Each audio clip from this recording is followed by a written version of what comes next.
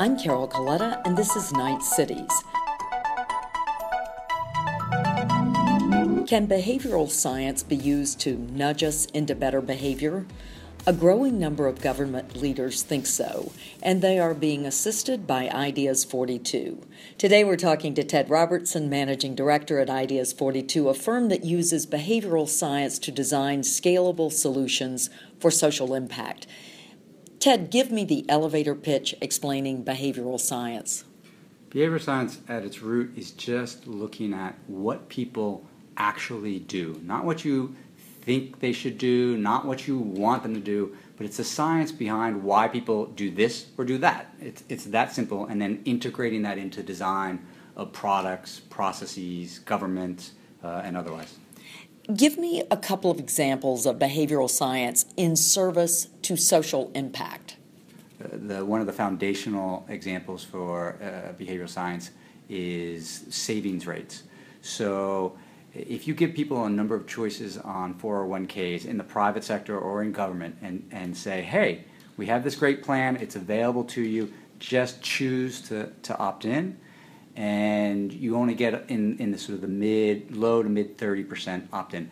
If you ask people their intention to actually save, it would be in the 80s, maybe sometimes in the 90s, but in the high 80s. And so there's this gap between people's intention, which is very clear. Yes, of course I want to save more money, and their action.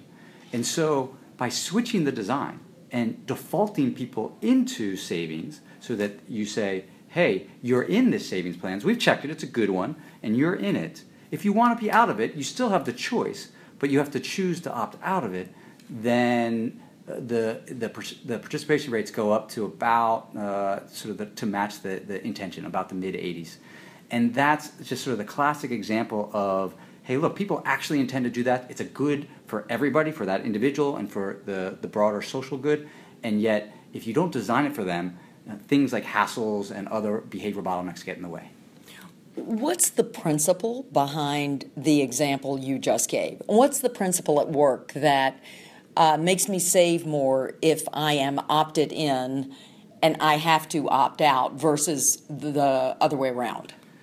In the specific example I gave, the main part of that is the hassle factor. People think, okay, great, you offer me this plan, but I have to opt in. So on some level, I have to process this, I have to think about it, and that's a friction, it's a pain point. And people say, great, yeah, I do intend to save, and I'm really happy that they offered me this, and I'll come back to it. And we're all busy, and we just all have bandwidth issues, and the less income you have, the more of a bandwidth issue you have. And so people just don't come back.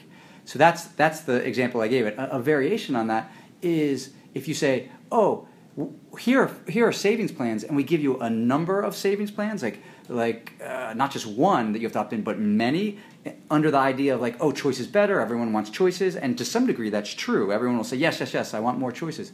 But actually, the data shows, and we sort of operate everything testing it very rigorously, the data shows the more choices you offer, the less participation you'll get. So you've just named two principles, right? Choice overload, avoiding choice overload, and avoiding hassle factors. What are the other principles that undergird your work, particularly the work you're doing with the public sector, with government?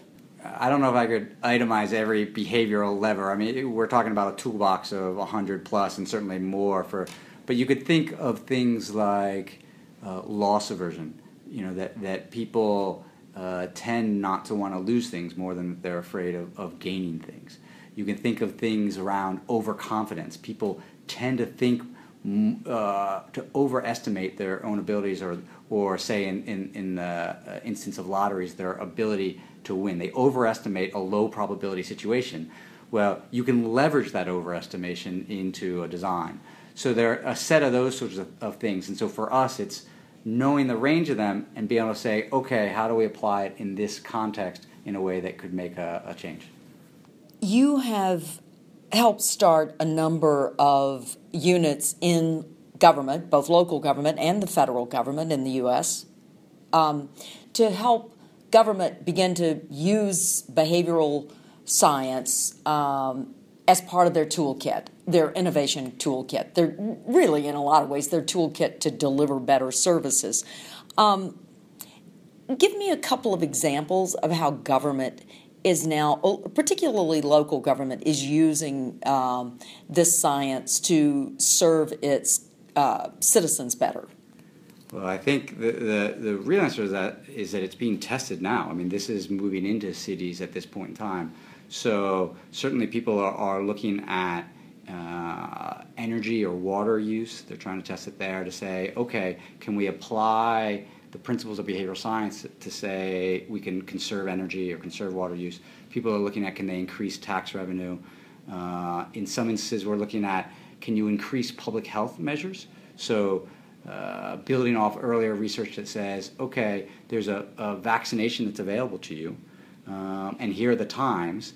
There's a certain level of participation, but if you say, great, can you commit to a time and tell me what that time is, that the day and the time, that will get a bump in the participation. So you can imagine applying that to flu vaccinations, HPV vaccinations, that sort of thing. So cities are starting to look at that sort of, those sort of test models. I'm a mayor and I want to reduce gun violence, right? Not suicides, which I understand from Josh, your colleague, is the number one example of gun violence. But let's talk about the gun violence that ends up on the front page of local newspapers every day. Can I use behavioral science to do that? I don't think the answer is known yet. I mean, back to our fundamental premise that we want to come up with a well-designed intervention, and then we want to test and test and test. And we think we're going to give you a better than average design, but until you test, we don't know. So I'm just going to say that up front, and I think that sort of is a very important thing, that people need to know that and accept that you're going to have some failure, and that's okay, in order to learn and keep going forward. So that's one point.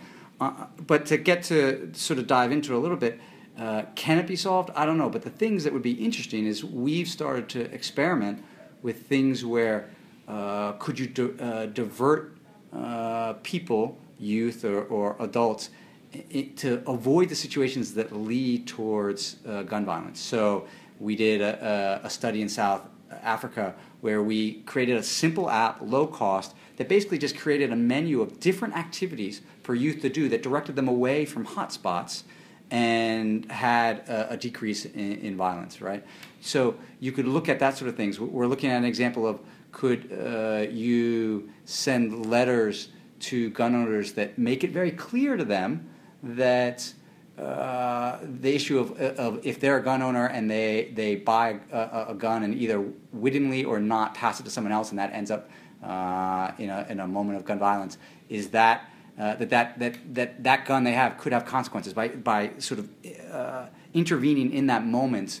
Could that impact a later violence? So we're looking at things like that. We're looking at things like, if in the moment someone is about to act, could you catch them so that they have a different image in their minds that's a more positive association of some sort that draws them away from that edge, right? So it's sort of a behavioral moment. A lot of behavioral science is both, can you find the trigger and can you find it at the right moment in the right mechanism? And that's getting that sort of elegant solution is interesting, but can be tough too. If I want to learn more, where do I go? You can certainly come to Ideas 42, and we would love to talk to you about ways that we're trying to do this in the public sector, across either public education, post-secondary education, government, health. We would love to talk to you. Of course, Knight and some other foundations are also starting to do a bunch of individual pieces of work. I would look at books like Scarcity, which would be great. Nudge will give sort of primers to the field and start to give you a toolkit. And you have a website where you have a number of examples and papers posted. I'm reminding you of your own website, which is at? Which I knew you were going to remind me of it, and it's ideas42.org, I think, but I never say it out loud. It's always printed, so. Well, we'll try it there. Google it, and we'll find it.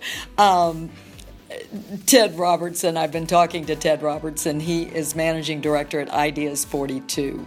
You can follow us on Twitter at #NightCities and @CColetta. Sign up for our newsletter at knightfoundation.org/podcast to get the 5 things you should know from this interview and others.